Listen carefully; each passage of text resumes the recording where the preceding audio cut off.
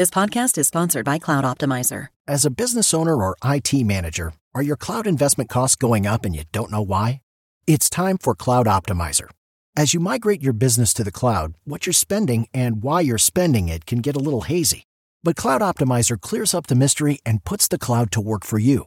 Cloud Optimizer starts by analyzing usage patterns, right-sizing resources, leveraging discounts you may not be aware of, implementing automation, and much more. And by reducing unnecessary expenses and maximizing performance, Cloud Optimizer guarantees you a savings of 5 times what you spend for their service. As you utilize cloud-based services more and more, you don't have to lose sight or control of your spend. You can stay agile, streamline your costs, and optimize your performance, plus save significant money with Cloud Optimizer. Make the cloud work for you with Cloud Optimizer. Get a free assessment and find out how much you can save by going to cloudoptimizer.com. Go to cloudoptimizer.com for your free assessment. That's cloudoptimizer.com.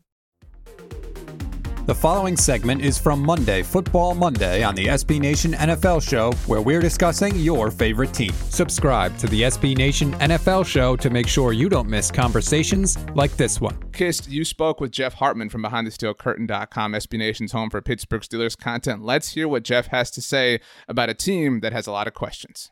Jeff, welcome back to the SB Nation NFL Show here on Monday Football Monday. How you doing, brother? Oh, I've been better. I've been better for sure. But if the Steelers losing are the biggest issues I deal with, then I'm doing okay. Yeah, exactly. It could be much worse in a lot of respects. And look, apologies for making you come on here and making you relive a loss. We usually try to be more chipper here, but it's a pretty big game that just happened last night regarding the AFC landscape. So we're going to dig in. Bills 26, Steelers 15. The Bills offense really got going in the second half after kind of being, slow to build up in the first half there. And the Steelers offense was pretty anemic on the night. How did this one overall go down, Jeff? Boy, did it seem like the pick six at the end of the first half just really changed everything. Yeah. It changed everything in the dynamic of the game.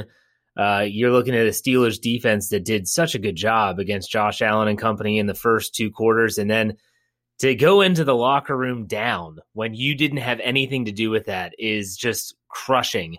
And then there were some questionable decisions coaching-wise in the second half.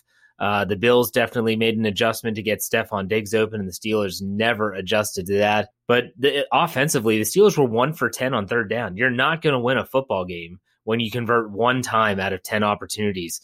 It's just not good enough. And the Steelers, they've been relying on the takeaway, and they get 2. And one of those does equate to a touchdown, but their offense is just absolutely dreadful right now. Absolutely awful. Let's talk about that because the Steelers over the last 3 weeks, they played some pretty good defenses. I think 2 of them are top 10 in DVOA. The Bills are kind of average in that regard, but even still, an average of 17 points per game in that stretch shows a team going cold at the wrong time of the year. Yeah. To what do you attribute those offensive woes? How much do they concern you? Well, that's a big question among Steeler fans right now. Is this offense averaged 30 points per game just about midway point through the season? So what changed? Well, what didn't change is the Steelers didn't change.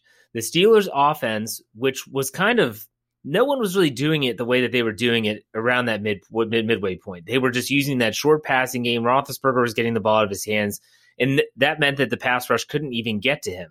The problem is that, defenses adjust. And as the defense adjusts to Pittsburgh's offense, the Steelers are not adjusting to anything. And now the question is can they even adjust? They can't run the ball. And Ben Roethlisberger's accuracy and arm strength down the field is now being questioned. And you throw on top the fact that, Jason La Canfora before the game Sunday was saying that the organization's worried about his knees.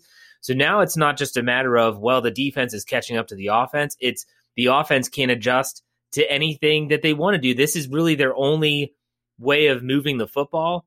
And if the defense is going to crowd the line of scrimmage, they're going to catch and they're going to tackle the catch, so to speak, and they're not going to let you run the ball. You're screwed. Yeah. And that's exactly what the Steelers are doing and what the fans are seeing right now.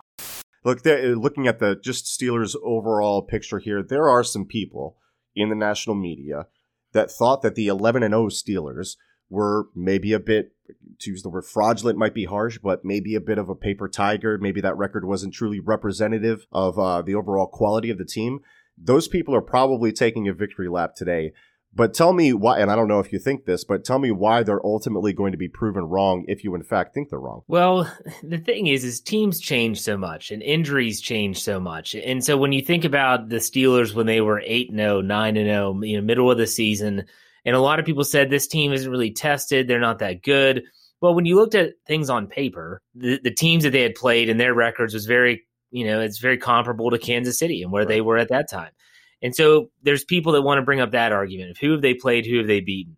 And then there's the Steeler fans that say, well, we can't set our schedule. We just play whoever we play. I will say that what concerns me about this team, and people that want to look back and say, I told you so, that's fine. You have every right to do so. They've looked like garbage the last 2 weeks. But the one thing that's glaring is that this team is not the same team that was in the middle of the season scoring 30 points per game. They don't look like they look like a shell of that team. The defense injuries are creeping up. I mean, last night they had Avery Williamson, an inside linebacker wearing the green dot. He was a trade acquisition from the Jets. Right. Other than that, they had safeties playing linebacker, essentially. I mean, Robert Spillane, who filled in for Devin Bush, he's on injured reserve now. Bud Dupree's gone for the year. They're getting banged up. It's happening at the worst possible time. Everyone talks about wanting to play their best football at the end of the season. And it seems like the Steelers are right now, at least, backpedaling into the playoffs because they already clinched a playoff spot. But people are going to say what they want to say, and that's fine. Colin Cowherd and all those clowns are going to be able to say, I told you so. But the Steelers are going to have to do some soul searching here and figure out if they're going to make a splash at all. What's it going to look like? Because what they're doing right now is not working. Make sure you don't miss our next conversation by subscribing to the SB Nation NFL Show wherever you get your podcasts.